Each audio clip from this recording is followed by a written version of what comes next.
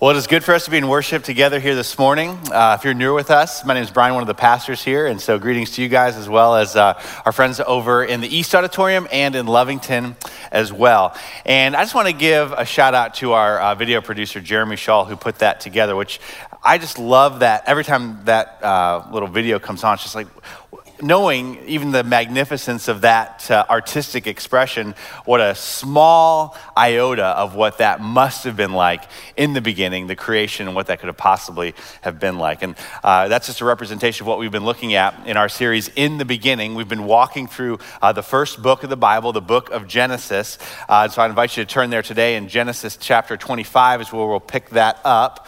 And there's a Bible, if you don't have one of your own, in the pew rack in front of you here in the West. There's some folks walking around in the East, and also in Lovington, there's some Bibles to use there in all those locations.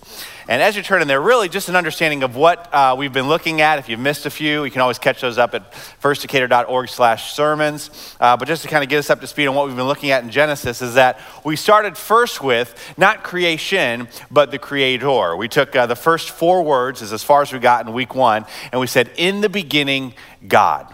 That before creation was the Creator, that before the beginning was the one that existed before and will exist before, and there is no end, as we said in these readings here together.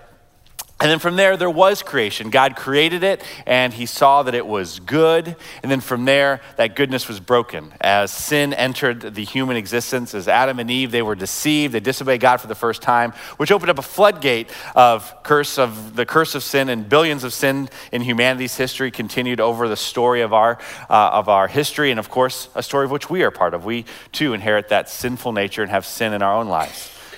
But God, and that arguably is the 2 greatest words in all the Bible, but God, who has a plan to make all things right and perfect again, reconciling humanity and the cosmos back into himself. We see the beginning of that plan play out in Genesis.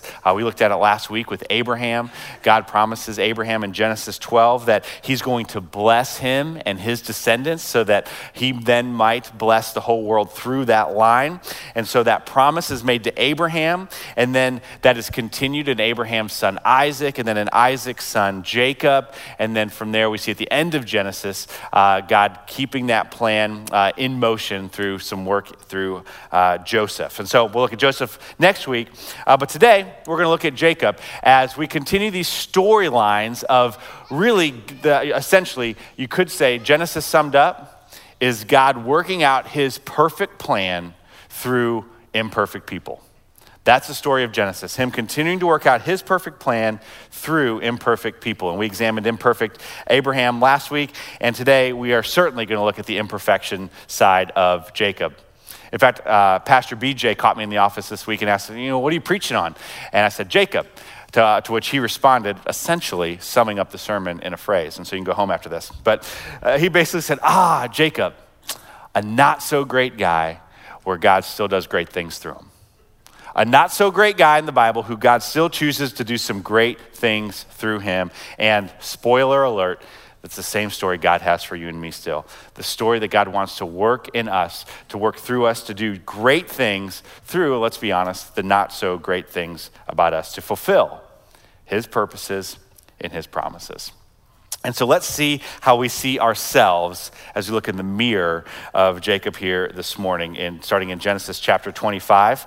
And we've got a lot to look at here, 12 chapters to cover, so giddy up. And we'll start in chapter 25, starting in verse 19, and really get a good look at Jacob, even ironically, before he's even brought into the world. And so the story of Jacob starts off this way. Chapter 25, verse 19. Says, this is the account of the family line of Abraham's son Isaac. Abraham became the father of Isaac, and Isaac was 40 years old when he married Rebekah, daughter of Bethuel, the Aramean from Paddan Aram, and sister of Laban, the Aramean. Isaac prayed to the Lord on behalf of his wife because she was childless. The Lord answered his prayer, and his wife Rebekah became pregnant, and she actually became pregnant with twins. Verse 22, the babies jostled each other within her, and she said, why is this happening to me? And so she went to inquire of the Lord. And the Lord said to her, 2 nations are in your womb, and two peoples from within you will be separated. One people will be stronger than the other, and the older will serve the younger. When the time came for her to give birth, there were twin boys in her womb. The first to come out was red, and his whole body was like a hairy garment. So they named him Esau, which means hairy. So hairy, your name means hairy, or maybe it means Esau if there's a hairy in the room today. Verse 26. After this, his brother came out, and his hand was grasping Esau's heel. And so he was named Jacob, which literally means to grab the heel. It's a Hebrew idiom still, or you could say a slang word for saying he deceives. Jacob means he deceives. And so Isaac was 60 years old when Rebekah gave birth to them. And so from there we see, starting in verse 27, how this, what you could say, started out in utero between them, starts to play out in their early years together as brothers. It says, the boys grew up, and Esau became a skillful hunter, a man of the open country, while Jacob was content to stay at home among the tents. Isaac, who had a taste for wild game, loved, or you could say favored, Esau. But Rebekah, she loved or favored Jacob. It says, once when Jacob was cooking some stew, Esau, he came in from the open country famished. He said to Jacob, quick, let me have some of that red stew. I'm famished. That is why he is called Edom. Edom means red. Jacob replied, first, sell me your birthright. Look, I am about to die, Esau said. What good is my birthright to me? But Jacob said, in good brotherly fashion, swear to me first. So he swore an oath to him, selling his birthright to Jacob. Then Jacob gave Esau some bread and some lentil stew. He ate and drank and then got up and left. And so Esau despised his birthright. Well, in this story of these two brothers, we see pretty quickly the trajectory of this in utero prediction given about them playing out in their early days, particularly in this scenario with the soup. And, you know, if we look at both of them, you know, Esau, I can relate to Esau. I, as much as the next guy, love a good pick two from Panera Bread, right? A soup and sandwich can get me through the day. But seriously, we see Esau trading his birthright and really witnessing the unworthiness of the responsibility that went with the firstborn rights in that day, and of this promise, this commitment, this covenant that Abraham had for Isaac and then on to his kids. He's not worthy of it because he's willing to flippantly trade it for a bowl of soup. But however, Jacob, he doesn't do much better. We see the heel grabber, we see the deceiver taking matters into his own hands to swindle his brother out of his birthright. And so we see pretty early on that the trajectory of the heel grabbing deceit of Jacob is the way he is going to live up to his name many times over. The story continues in chapter 27, where both Jacob and Rebekah, they scheme together, they deceive together their father Isaac, or his father, her husband Isaac, to steal the firstborn blessing from Esau.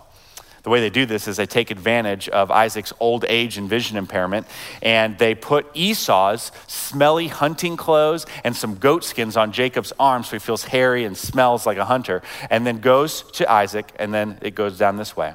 It says in Genesis 27, so he, Isaac, went to Jacob, disguised as Esau, and he kissed him. And when Isaac caught the smell of his clothes, he blessed him. He blessed Jacob, thinking it was Esau, with the blessing that started with Abraham, that was going to Isaac, that was going to continue on through the family line. But Jacob gets it by stealing that blessing. And so Jacob, rather than really trusting the promise of God that was already in play, as we see through that prediction, he takes matters into his own hands and outright steals what otherwise God already had perfectly planned. We don't ever get to see that plan because Jacob grabbed, deceived, manipulated, taking matters into his own hands rather than trusting the hand of God. He takes matters into his own hands instead of trusting God's hand of providence, his plan, his purpose, his sovereignty over it all. And if we're honest, and we look at Jacob and we look at the mirror of Jacob, I wonder for me, how many times, I look back, how many times have I, how many times have you, how many times have we, rather than trust the hand of God and his ways, taken matters into your own hands, into my own hands, in order to keep control of a situation rather than trust God in his ways and his word. So we'll dig into that a little bit more before our time's yet done. But we see Jacob certainly is living up to his name, grabbing the heel, deceiving, forcing, and manipulating to get things under his control rather than trusting God's. And so, nevertheless, but God, arguably the two greatest words in the Bible, but God still is going to do some great things through a not so great guy in Jacob. And so chapter 28, if you want to turn there, Jacob's story continues as he runs from home. He's running really not from home, but more from Esau, who apparently wants to kill him. Not real happy about this whole blessing stealing thing. And so Jacob flees, and this is how it plays out. It says in verse 10 of chapter 28. It says that Jacob left Beersheba and set out for Haran. When he reached a certain place, he stopped for the night because the sun had set. Taking one of the stones there, he put it under his head and lay down to sleep. He had a dream in which he saw a stairway resting on the earth with its top reaching to heaven. And angels of God were ascending and descending on it like an escalator at Dillard's or something. There above it stood the Lord, and he said, I am the Lord, the God of your father Abraham, and the God of Isaac. I will give you and your descendants the land in which you are lying. Your descendants will be like the dust of the earth, and you will spread out from west to east, north to south. All the peoples on earth will be blessed through you and your offspring. I am with you, and I will watch over you wherever you go, and will bring you back to this land. I will not leave you until I have done what I have promised you. And here we see it again. God is reminding and re-upping his commitment, his covenant that he gave to Abraham. And a covenant is just really a phrase that captures the level of promise that God has committed. It's a promise that's unbreakable because of who God is. He chooses not to break it. It's a covenant. It's a commitment that he's going to see through.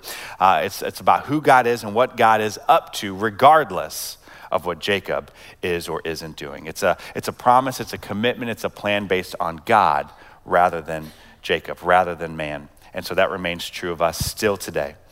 When it comes to God's plans, his promises, what he is up to, it has everything to do with God and not us. And so know this, for even seeing the Jacob within us and the challenges and the struggles and the unworthiness we might feel, know that God still will work through you, that God still wants to work through you regardless of you. That God will work through you even regardless or in spite of you and me and how we might want to bumble that plan in our own lives. And that's, as I hear that, I'm like, well, that's pretty cool. You know, God's going to do what God's going to do regardless of what I do or don't do. And that's good news. But if I'm honest with it, I'm kind of like, but only sort of.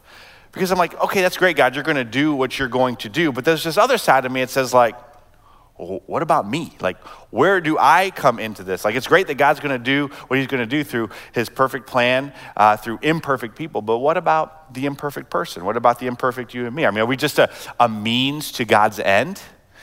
There was a phrase that kind of as a dig that went around when I was in high school. I don't know when it started or if it's ended. Have you ever heard, like, you're such a tool? Have you ever heard that expression? You're such a tool. I don't know. It was basically a way of saying, you're not your own person. You're just a means to somebody else's end. You're such a tool. You're just being used by somebody. And it's like, is that all we are? Is that the totality of why we exist on the planet? Well, let's start here. First off, the number one point and understanding of what we're going to see in Genesis is that reality that regardless of our imperfections, God's promise, his plan is the point. It's all about glory to God.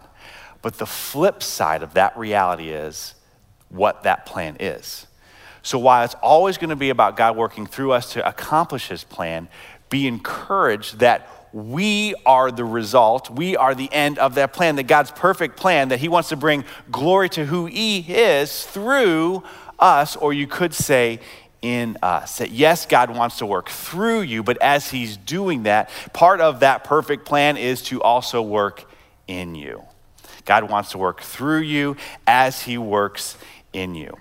And so let's see how that plays out for Jacob, that even though he's going to work out his perfect plan through imperfect Jacob, he wants to work in imperfect Jacob as well.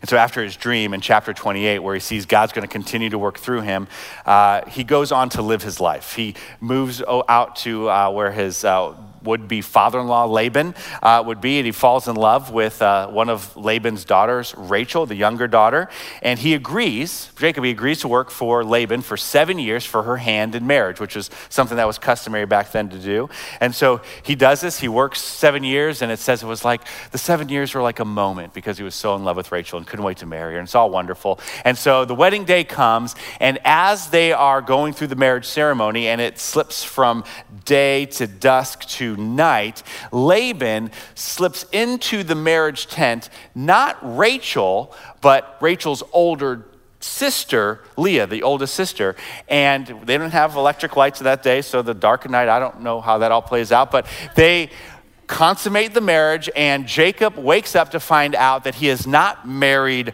Rachel, but in fact, Leah. And so we have Jacob, the deceiver, being deceived.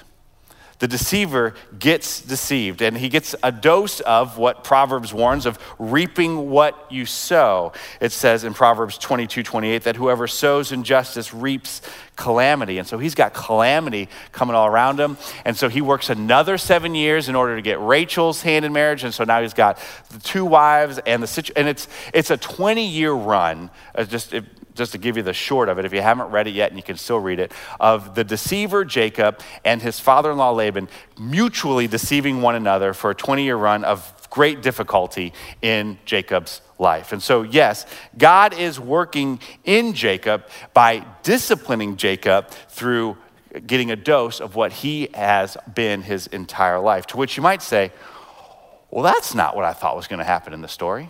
I mean, it was sounding nice. God wants to work through you and in you. I was kind of thinking like, change my heart, oh God, make it ever new. You guys know that song? Okay, I won't do that ever again. All right. Yeah, it's not all butterflies, rainbows, and pixie dust here. This is difficult. The work that God is doing in Jacob is hard. The discipline he is experiencing is painful. And we know, Hebrews 12 later on will say, when it comes to the discipline of the Lord within difficult things, don't take that lightly. It says that no discipline seems pleasant at the time, but painful.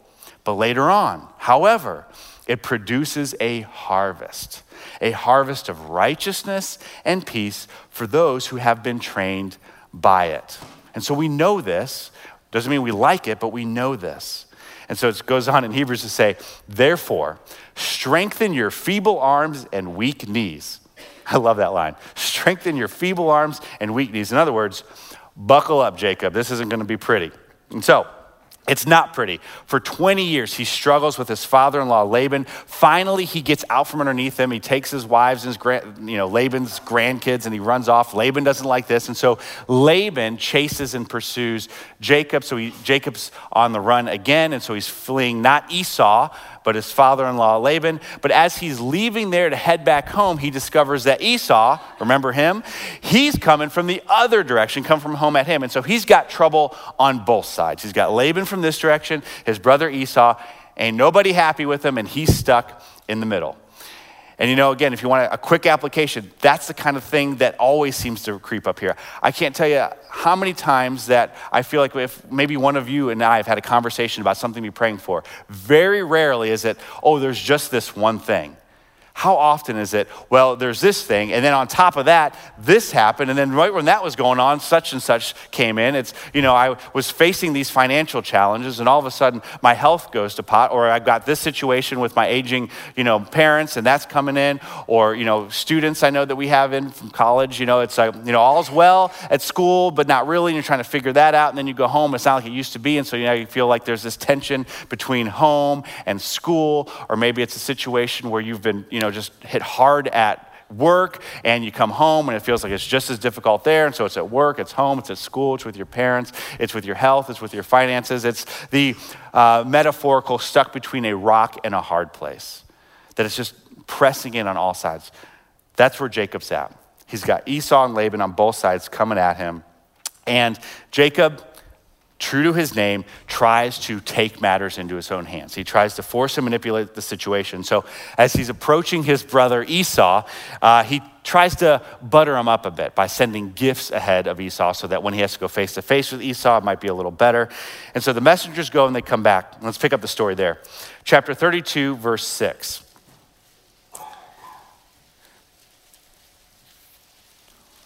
It's a lot of pages from where we just were. It'll be on the screen as well. It says that when the messengers returned to Jacob, they said, "We went to your brother Esau, and now he is coming to meet you with 400 men with him." And so it's not just Esau, but it's 400 of his closest fighting men to hang with him. And so it says in verse 7, in great fear and distress, Jacob, and just those two words there, fear and distress, in the original Hebrew, really understood literally, could better be translated. And so Jacob had to go and change his underpants. In great fear and distress, Jacob, he then schemes. He divides the people who are with him into two groups, and the flocks and the herds and the camels as well. He's thinking, hey, if Esau comes and attacks one group, then the other group might be left to escape. And that continues. He sends like people ahead of him 4 more times with gifts and buttering up and all this, and he's plotting and he's scheming and trying to work the situation. But in the midst of that, he does stop, and he does, in his desperation, pray to God. He does pray that God would be the one who delivers him from Esau, that he might continue that perfect plan that he has promised through his line. And so follow with me in Genesis 32:23, where we pick up the results of that prayer, that interaction with God. It says this: after he, Jacob, had sent them, this is his whole family, he sent his family, his herds, everybody ahead of him, kind of on the front lines where he can kind of hang back from his brother Esau. Once he sent them all across the stream, and he sent over his possessions, so Jacob was left alone. And in that solitude, it says a man wrestled with him until daybreak. And we're going to see that that man was God himself. When the man saw that he could not overpower him, he touched the socket of Jacob's hip so that his hip was wrenched as he wrestled with the man. Okay, and so we see Jacob being literally broken, but broken in part so that God can make him whole in a whole new way. Verse 26, the man said, "Let me go, for it is daybreak." But Jacob replied, "I will not let you go unless you bless me." Then, trying to work the situation, then the man asked him, "What is your name?" And Jacob had to answer, "Jacob." What is your name? He had to face what he has been facing since his very birth, his sinful nature, that he is Jacob. He is the heel grabber. He is the deceiver. But God, here it is, verse 28, then the man said, "Your name will no longer be Jacob." Your name will no longer be Jacob. Your name will no longer be deceiver. You will now, because I'm working in you, your name will be Israel. Your name will be Israel. And catch the storyline here. This is not, oh, cool, they're naming Jacob after that great nation, Israel, God's people. No. This is where God defines who that nation is based on who he is making Jacob to be as he works, yes, through Jacob for the people of God, Israel, but also working in Jacob as he gives him an entirely new identity to work in him and through him to continue that promise, that perfect promise through imperfect Jacob, now Israel. God gives him a new name that would continue that line, the promise that was given to Abraham, Abraham's son Isaac, Isaac's son Jacob, which would one day produce the Son of God, the promise of all promises, the blessing of all blessings, Jesus Christ, who would come to be the blessing for you and for me and for all people, for the forgiveness of sin, a right relationship with God, and to be the beginning of making all of this right again until he comes again. That's how God works in and through Jacob. And so the story continues with Jacob. He says, then the man said, Your name will no longer be Jacob, but Israel, because you have struggled with God and with humans, and you have overcome. He has overcome. He has made it through what God wants to do in him and through him, and now given great responsibility for that future. Verse 29, Jacob said, "Please tell me your name." But he replied, "Why do you ask my name?" Then he blessed him there. And somehow in there, he realized he saw God face to face. Verse 30 says that Jacob called that place Peniel, saying, "It is because I saw God face to face, and yet my life was spared." The sun rose above him as he passed Peniel, as Jacob moved on, and he was limping because of his hip. Therefore, to this day, the Israelites do not eat the tendon attached to the socket of the hip, because the socket of Jacob's hip was touched near the tendon. And so this is a beautiful story, a powerful story. Yes, for Jacob, but we are reminded that God is going to work out his perfect purpose and plan through imperfect people. But good news to those imperfect people like you and me, part of that perfect plan is working within imperfect you and me to work not just through us, but in us as well. That is part of what his promise is, that he would work in us and through us, which is ultimately understood in the defining of who we are in Jesus Christ. The Apostle Paul, he would later express that same understanding this way, that in the same way that Jacob was changed by God, it says in 2 Corinthians 5 that if anyone is in Christ, and so if you're defined by Jesus Christ as the Savior and Lord of your life, then know this, the new creation has come. You are a new creation. The old has gone and the new is now here. And all of this is from God. It's not of yourself. This is from God, who reconciled us to himself through Christ.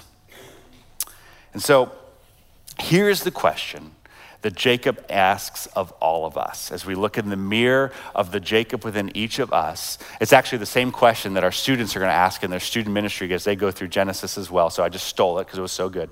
But it's a simple question, and that is, in what area of your life are you wrestling with God? Where is it that you are wrestling with God? Maybe wrestling against God rather than going with God. Where are you manipulating, grabbing hold of, getting ahead of God? You know, maybe for you, it's an ethical hurdle that you are facing at work, and you know it's coming, and you know it's going to be difficult, and you know what certain people want you to do, but you know what God's word says to do. And you have to cross that hurdle, and it's the question, are you wrestling with God, and are you working against him, or are you going to work with him? You know, students, I've had awesome conversations with college students where it's like, I feel like this is what God's telling me to do, but then it's like, if I do this, I know there's not like really a huge money trajectory in this, but I know this is what God wants me to do, and do I do this fallback plan? It's like, okay, are you working the situation, or are you working with God to trust him for what he has for you? Maybe for you, it's a strained relationship, and the temptation is to force or manipulate what's happening there rather than what does God's word say about what you're facing? Is there forgiveness that needs to take place? Is there confession that needs to happen? Is there reconciliation? Is there healing that when we trust God rather than work our own approach, our own Jacob within us? Maybe it's a situation from the past that is just grabbed a hold of you full of bitterness, and you need to find healing that God wants to have for you in that. Maybe it's a worry about the future.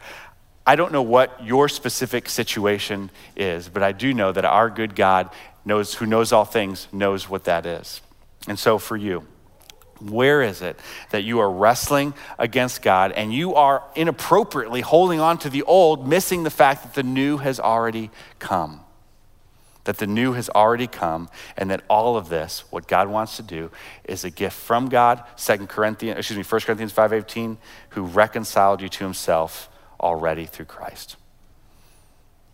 And so again, I don't know the answer to that specific question for your specific situation, but why don't we take some time to go to God in prayer to each ask, as we do this together, how he wants to work in our situation, that the hand of God would provide his purpose and his plan rather than our own. Would you pray with me?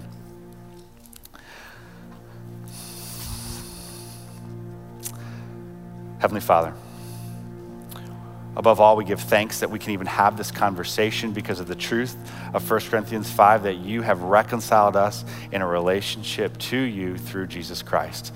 That the old is gone, the new has come, that we are a new creation. And so that is true now. That was true yesterday for the majority of us in the room. And where it's not, God, I would ask that your Holy Spirit would move in hearts to make that decision, to make you the Savior and Lord, to take their hand from forcing it all and to hand it all over to you, that you would lead both them in this life and for all of eternity as you make them right with you through the forgiveness of sin.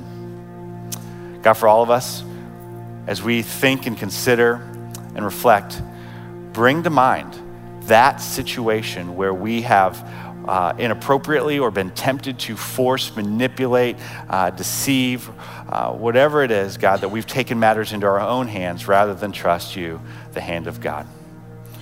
We are thankful that your plan is perfect, even in the midst of our imperfection, that you're going to work through us and that you want to work in us. And so, God, may we just awaken to that truth that's already available. May we awaken where we have missed and grabbed hold of the old instead of the new. Would your Holy Spirit convict, remind us, scary as it is, discipline us that we might discover the harvest that you want to make within each of our lives, through us and in us, of righteousness and peace with you, according to the promises of your word. May it be by the power of your Holy Spirit and in the name of Jesus Christ. Amen.